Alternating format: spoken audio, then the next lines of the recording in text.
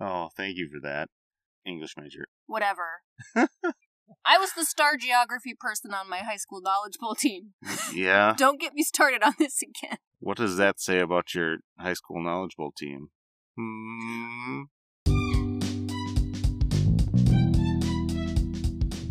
Welcome to TC Talk. That's Tech Comm Talk. I'm Abby. I am the professor of technical communication and rhetoric. And I am Benton. Is this microphone pointing the right direction? Yes. Okay. I think it's the right direction. So, anyway. So am I on top or on the bottom? Oh boy. No. Is my waveform... Which waveform is mine? Okay, the one on top. Okay. I am Benton. I am not an academic. Although you play one on this podcast. I play one on this podcast. You're brilliant, but you lack a PhD in rhetoric and scientific and technical communication. So the idea is that we kind of play off each other. Mm-hmm. You rein me in on my academies, and you rein me in on your descriptions of blowout protectors. Yeah. I had a less than fun time trying to edit that section in our last episode, but I did my best. Alright. It's way too sweet. It's way too... Well, I like that. Okay. I mean, I'll drink yours if you want. So it's a whiskey sour. But we didn't have simple syrup, and I didn't feel like making it, so I used maple syrup, which I imagine is much more concentrated in its sweetness. But I think the flavor meshes well. It does. With whiskey. But the quantity, I will need to adjust in the future. So the way we've been approaching it is that I do a bunch of reading in my field and areas of interest, and we talk about it. Mm-hmm. But for the last couple of episodes, we've flipped the script. Now, I have flipped the script. And it is facing you because you drafted it based on reading that you did in an area that is of interest to you, but that we both agreed connects very closely with TechComm. As a reminder, that area is risk and crisis communication, specifically how to respond to disaster that has already occurred. We've been discussing the book The Devil Never Sleeps by Juliette Kayyem. In our first part, we talked about changing the way we think about disaster in order to prepare and respond better. In the second part, we talked about the ways leaders can gather and share information to build trust with their audiences. And in this part, we talk about the importance of continually examining your systems and learning from mini disasters instead of brushing them off. All right, so we're just picking up where we left off. Have at it. So in Kayyem's next chapter, buildings don't just fall down. She looks at what happens when you use the past as a reference point for the future. And a big chunk of how that fails is when we don't update and retrofit based on new data. I have heard that saying many a time, that those who do not learn history are bound to repeat it. Is that how that goes? Interesting. So the idea being that it's good to know your history, but she's adding a complication here. Right. Marx put it this way, that history happens twice. The first time is a tragedy, the second is a farce. So, Hitler was a tragedy, Trump was a farce. Did Marx really say that? Yes. Oh. The stars of this chapter were the Champlain Towers South condo that collapsed on its own, and the Texas ice storm power outage. It was a matter of climate change, creeping change, that enabled what was robust and acceptable enough to become not able to withstand what currently is. Right. So old structures may have worked well in their time, but as the world changes around them, they become less stable. Exactly. Do you remember hearing anything about the condo that just went on itself? No, I don't even remember where it took place. In Florida. Was it in the past couple years? Yes. Okay. Oh, does she talk about I-35 at all? Because that disaster is probably closest to home for us. Yeah. The bridge collapse. She may have. But the thinking being, it seems to happen out of the blue. And she's saying that's not the case. It doesn't happen out of the blue. It happens out of the blind spot. If you're not looking, you don't see it sneaking up on you, and then, the way that building codes work in the United States is that they get updated periodically based on changing storm data, changing state-of-the-art in architecture.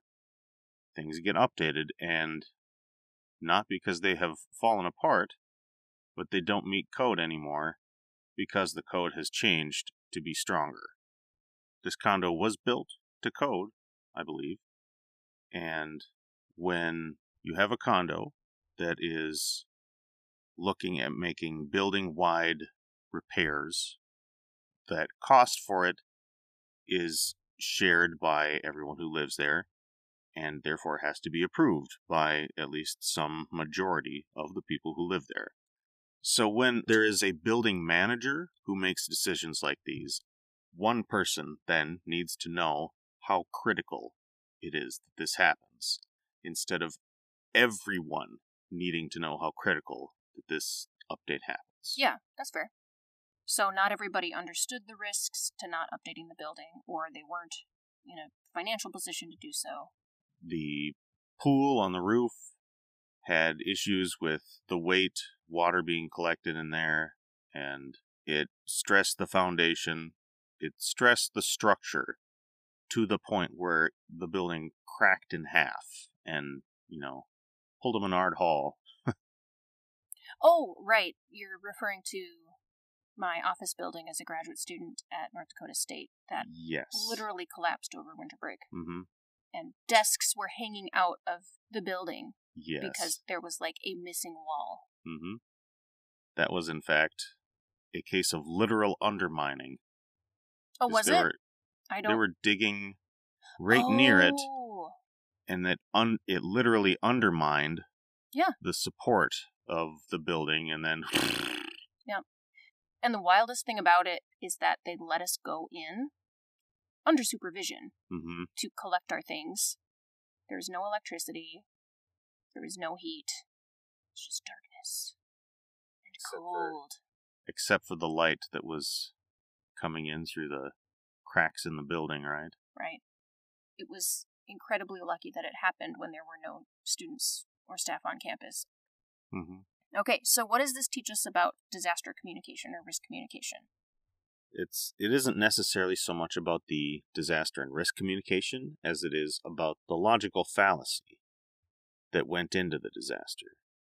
That some of these residents were thinking to themselves, we don't need to update that. Buildings don't just fall over. So a little bit of that normalcy bias? Normalcy bias. Mm-hmm. This is the way we've always done it. This has been fine for decades. Why do we need to do this now?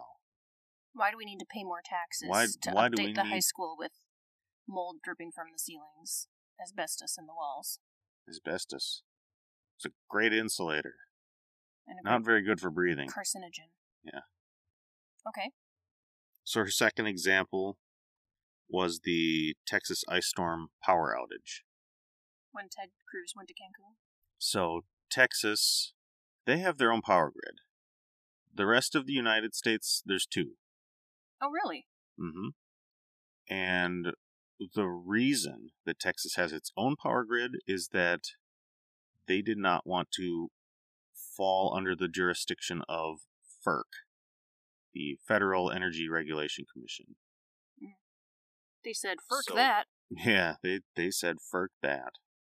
So electricity going over state lines, over power lines, makes it in the jurisdiction of the Fed. And so that's why there's more oversight and there's more regulation. But they kept theirs inside their own state, so they didn't have to deal with it. Mm-hmm.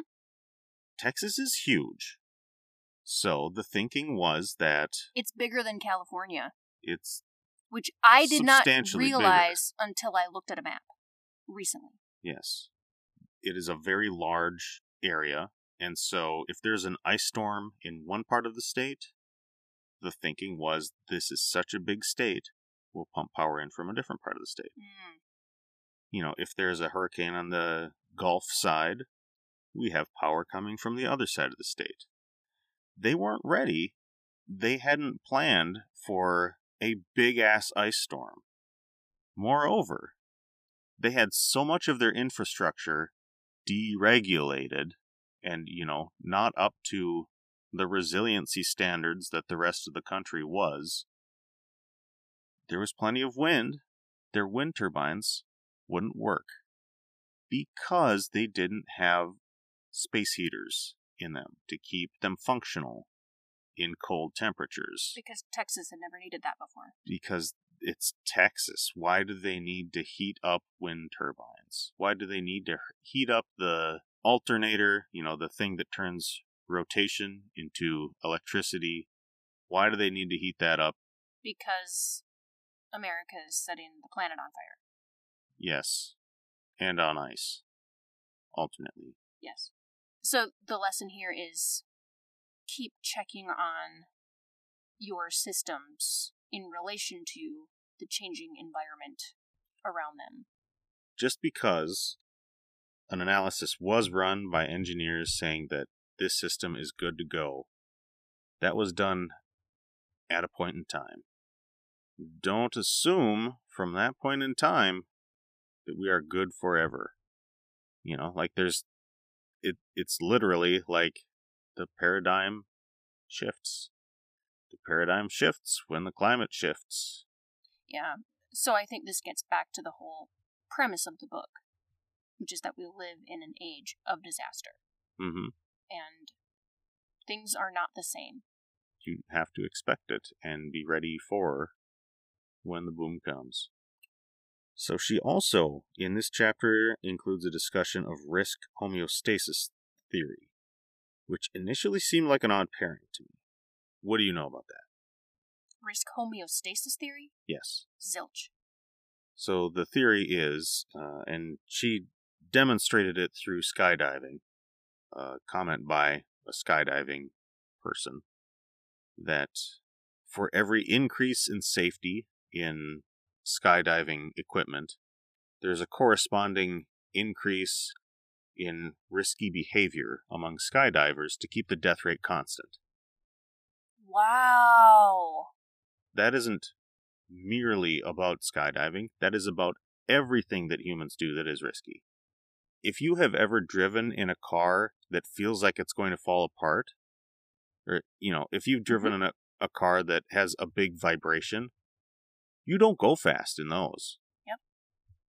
Like, you drive to the point where you're like, I don't know, and then you back off a little bit.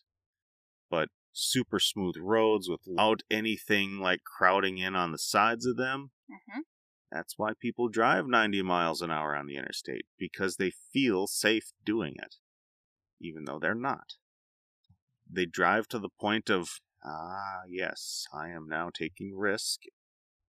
Yeah, so that is risk homeostasis theory, that the safer something feels, the more risky a person put in that situation will behave.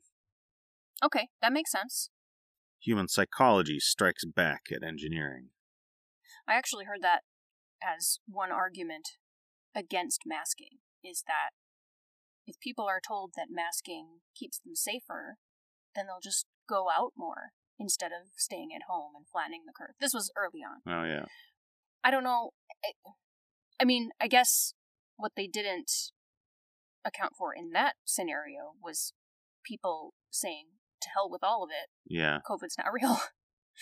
So what do we do about that then? Just be aware of it? I think that the common theme in all of it is vigilance. constant vigilance. Making sure that your assessment of the safety of your building is still valid, or the resilience of your power grid is still valid. And the behavior of your people isn't undoing the safety you've invested in. Yes. I mean, just make the changes. Don't advertise them like, hey, because our cars are so much safer, now you don't... Oh, how is this for an example? A Tesla. A Tesla? Autopilot. Mm. When that's touted as a safety measure, then people disengage their brains from it, and things go awry. I mean, I definitely feel like, assuming a technologically advanced civilization in the future, that self-driving cars will be the primary sort of cars. Oh yeah, I hope so. It'll be boutique to, be the one controlling on a moment-by-moment basis where your vehicle is heading and how fast and all that.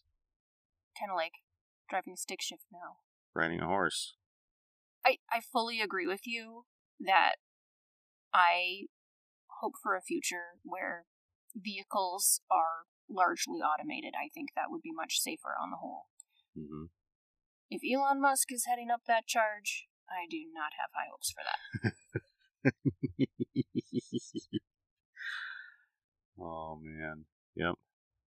So we've talked about the one logical fallacy in thinking about disasters, and now we'll move on to another one.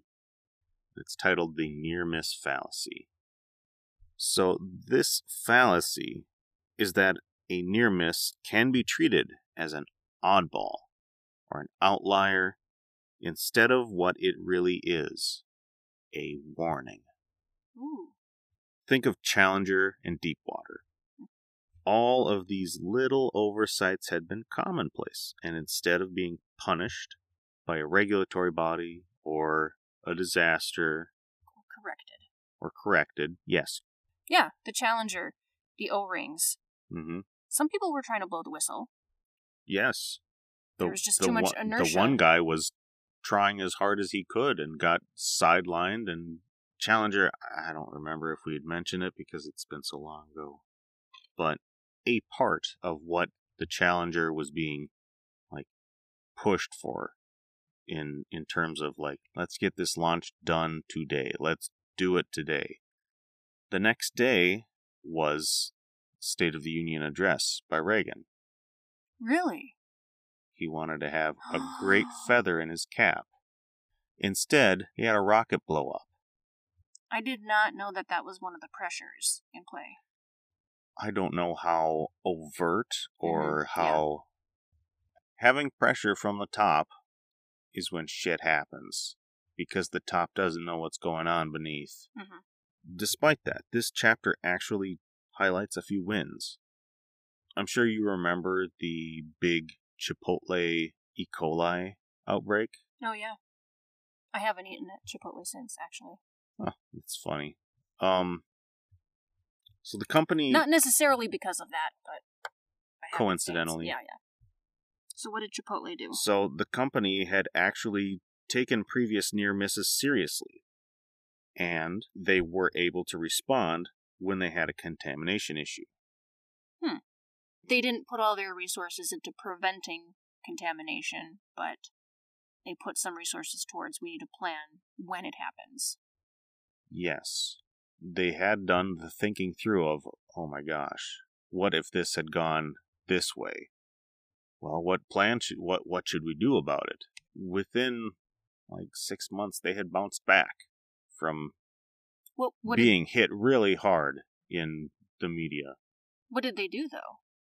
After finding out about the contamination, they recalled stuff. They pulled stuff out of coolers and threw it. The cost of inaction was greater than the cost of overaction. So in other words, they threw out stuff that probably wasn't contaminated to be on the safe side. Right, and I mean that's the way that a lot of recalls actually work. Exactly. Doesn't this kind of go against what you were just saying about the The risk hypotenuse theorem? Hypothesis. Homeostasis. Thank you.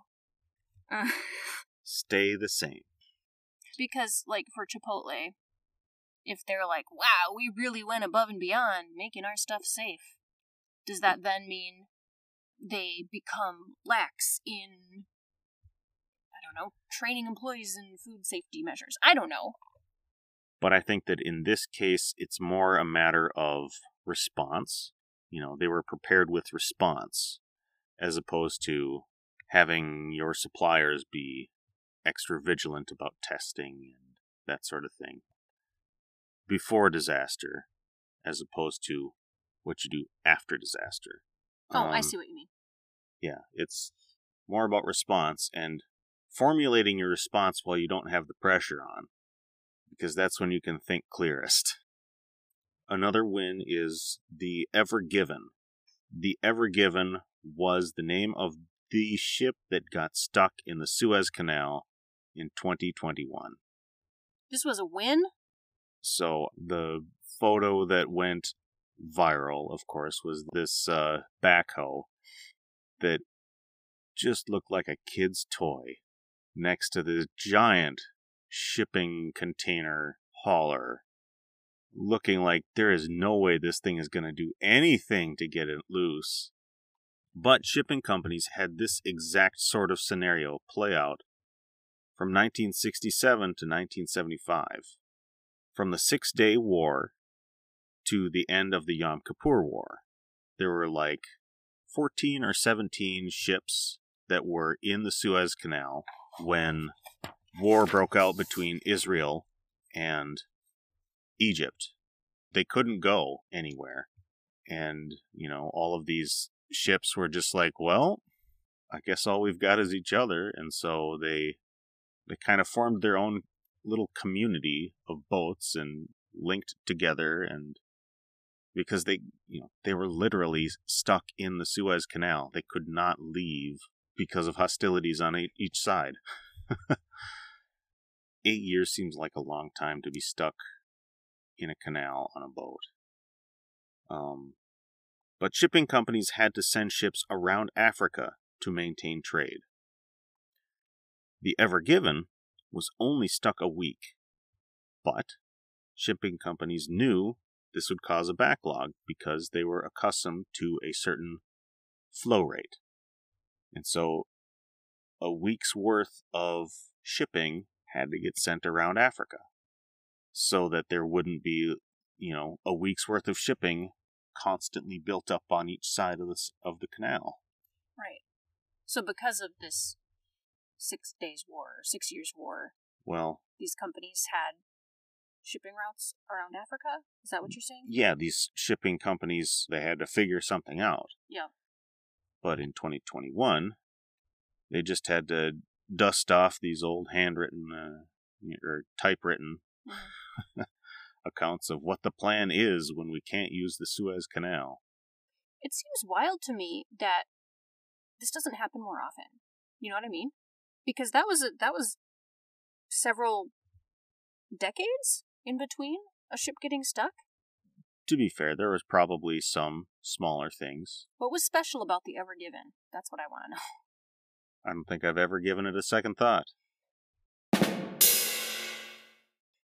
And apparently the thing that was a problem was that it hit a sandbar and then went sideways so that they couldn't just back out. Where is the Suez Canal? Egypt. All this time I've been thinking of the Panama Canal. Which is not the Suez Canal. Those are really the two of greatest consequence. Because I was thinking, why what would they the need to hell send does it around Africa? What the hell does Panama care about Egypt and Israel? This is nonsense. All right, it all makes more sense now. Oh, thank you for that, English major. Whatever. I was the star geography person on my high school knowledge bowl team. Yeah? Don't get me started on this again. What does that say about your high school knowledge bowl team? What does it say about my memory of key canals in world history? Okay, so, yeah. Mm-hmm. What's next? Okay, so the last success she highlighted was the Boston Marathon bombing. 3 people died at the finish line, which is a tragedy. But hundreds were treated successfully because extensive triage planning was already in place. Why was this planning in place? Because marathon leaders had encountered near misses before and decided to have a plan to handle the possibilities that these instances made them aware of. So they were able to respond immediately and keep things from getting worse. Yeah, so I totally see what you're saying.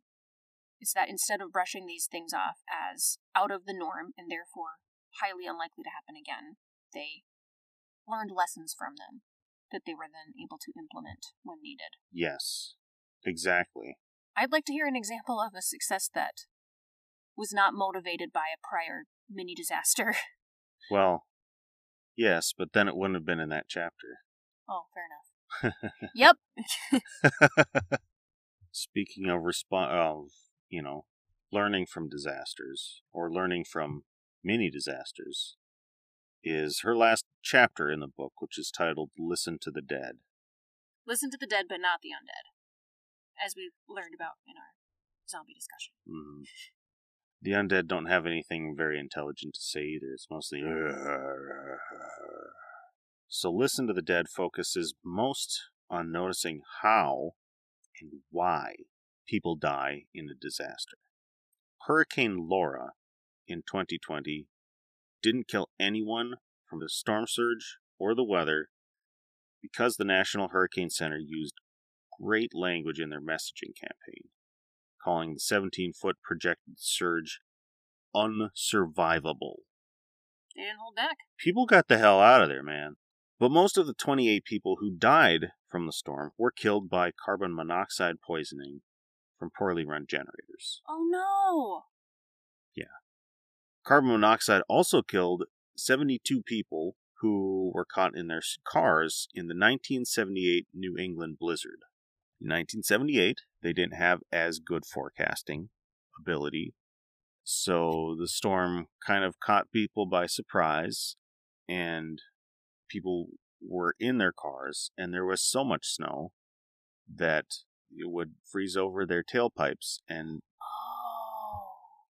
carbon monoxide killed them in their car. It's a real upper of a of a chapter, but one of the reasons that Cam says we need to pay attention to the way people die ties directly back to avoiding stupid deaths. Mm-hmm.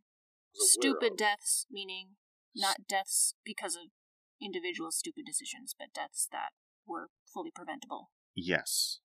She then brings up the first disaster that I was aware of as a current event, Columbine. What do you remember? Oh, this is going to be hard. Yeah. Well, I did listen to You're Wrong About episode. Oh, okay. About it. And she's probably on the same page as those folks. The whole point of that podcast is to kind of debunk popular cultural understandings of people or events. That was very interesting. Things were certainly different than I remembered hearing about them in the news at the time. It's very hard to engage with this topic, having been alive during the first school shooting, and now fearing for my children growing up in the United States. Right. When they started to walk the hallways shooting, students were told to hide in the library, and there was no way out. Oh. The world changed a lot, especially terrorism, around this time. The previous concept was that people who brought a gun into a public place were robbers or were going to take hostages to try to get what they wanted. Columbine was absolutely a paradigm shift. Sometimes the bad guys just wanted to burn it all down indiscriminately. Some men just want to see the world burn. I did want to quote the book here too, because it's infuriating. Quote, "With decades of mass shootings, we've now learned that there is no benefit for first responders to delay entry into a facility." End quote. Apparently Uvalde didn't get the memo. I was watching some media appearances she made recently talking about school shootings and how we need to change our messaging around it because hiding has not resulted in better outcomes. Yes. It's fighting that results in the better outcomes. For instance, the shooting in Colorado Springs. What she described about the paradigm was before Columbine, the only strategy was just run. Afterwards, it became run, hide, fight. It seems like now the best strategy is just fucking throw down. Yeah. She also talked about tsunamis. She said specifically in the hills above Fukushima, there's an engraved stone that says, "Learn the lessons of the dead. Do not build below this point." Wow. Yeah. It was probably like 100 years old at that point. The disaster that the engraving was based on. But, they didn't learn and they built lower. Really? Which, nature isn't static. It's dynamic. And so your planning has to be just as dynamic. It can't be static. So I guess that's the takeaway, is that if your plans are based on physics, you're in good shape because they're static. Laws of physics, static. Conditions, human, environmental, not. Yeah, anytime you operationalize physics, it's in an imperfect world with imperfect people. So I guess that's a bit of a somber way to end my my streak of 3 here, but... Yeah, I see value in this book, especially for big picture thinking about the nature of disaster, responding to disasters, understanding how humans interact with disaster, and communication plays a role all through that. Yeah.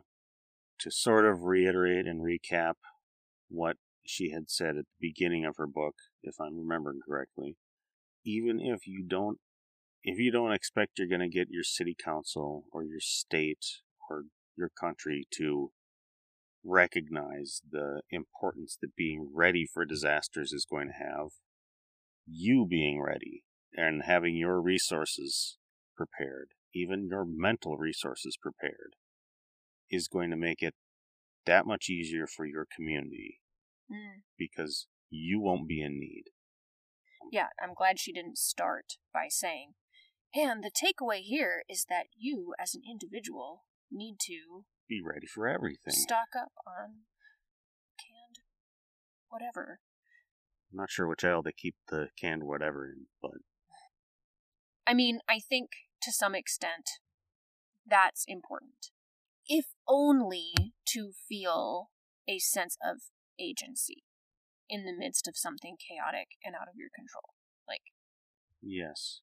Thinking back to... March 2020? The start of COVID.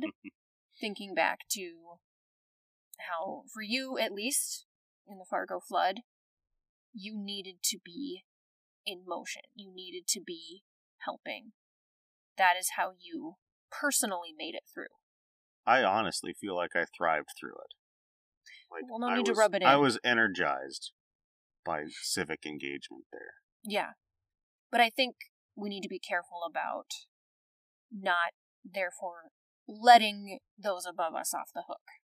Oh, absolutely not. And yeah. I don't get the sense that that's her point at all. But She is very leadership focused. But she does make an effort to not go too far the other way and make it seem like, you don't have any power. Mm-hmm. She said that this is valuable for, if you're not a leader, because anyone can step up and be a first responder in a disaster. I have a question. What's that? When you set fire to your cake, and I got the fire extinguisher out... Is this going in the podcast? You did not react well. Perhaps you can reframe my actions as me simply being prepared for the possibility of disaster. Sure. I guess that I could have looked at it in a different way. Are you putting this in the podcast? Yeah. Okay. So, I screwed up on a recipe for a cake, and there was too much oil in it, which, as the cake baked, it came out and started dripping into the bottom of the oven. And that's what lit on fire. I didn't know. All I saw was literal flames in the oven. Which, honestly, if there's going to be flames in your home, the oven is the safest place for them to be. I agree, but made to handle the temperature. I just wanted to be on the safe side. Yes. However, when you pulled out the dry chemical fire extinguisher, my mind was like, oh my god, that thing is going to destroy our house. With, powder everywhere for months and months. But that's what you do with an oil fire. You don't throw water on an oil fire, and that was literally oil on fire. It was literally oil on fire. It's true. I was just worried that you were going to prematurely powder our home. That's fair. By the way, I saw this thing on Instagram. Oh boy. It's called a fire blanket. Yes. Can we get one?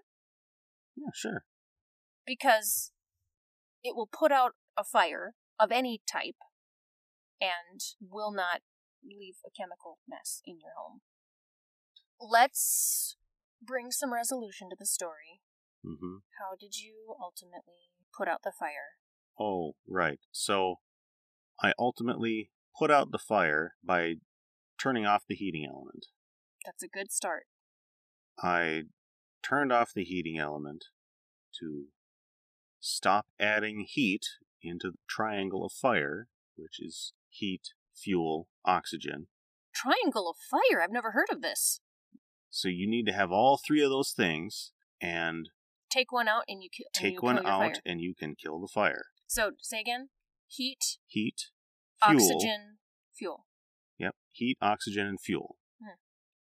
My strategy was I'll turn the heat off, and I will leave the oven door shut for a while so that oxygen that's in there will burn up. And after it's cooled down a bit, I'll open it up, get the nasty smoke out. Yep. Now, before I forget, our smoke detectors did not go off. They should have. We ought to test them. We should consider this our near miss. Ooh, you're bringing it back. Get you. And check those out. That sounds like a plan. And the best part of this story is that because the cake itself was not on fire, which I did not realize at first, it was actually edible. It was. And delicious. I had to... albeit it had a slight smoke-flavored tinge to it. I didn't notice that. I mean, that was all we were breathing for, it would be hard to... a day after that. So, that's an exaggeration. I managed to remove some of the excess oil from it and finished baking the cake. And I should add, we had guests. Yes, we had guests. But, it didn't hurt that my mom showed up high.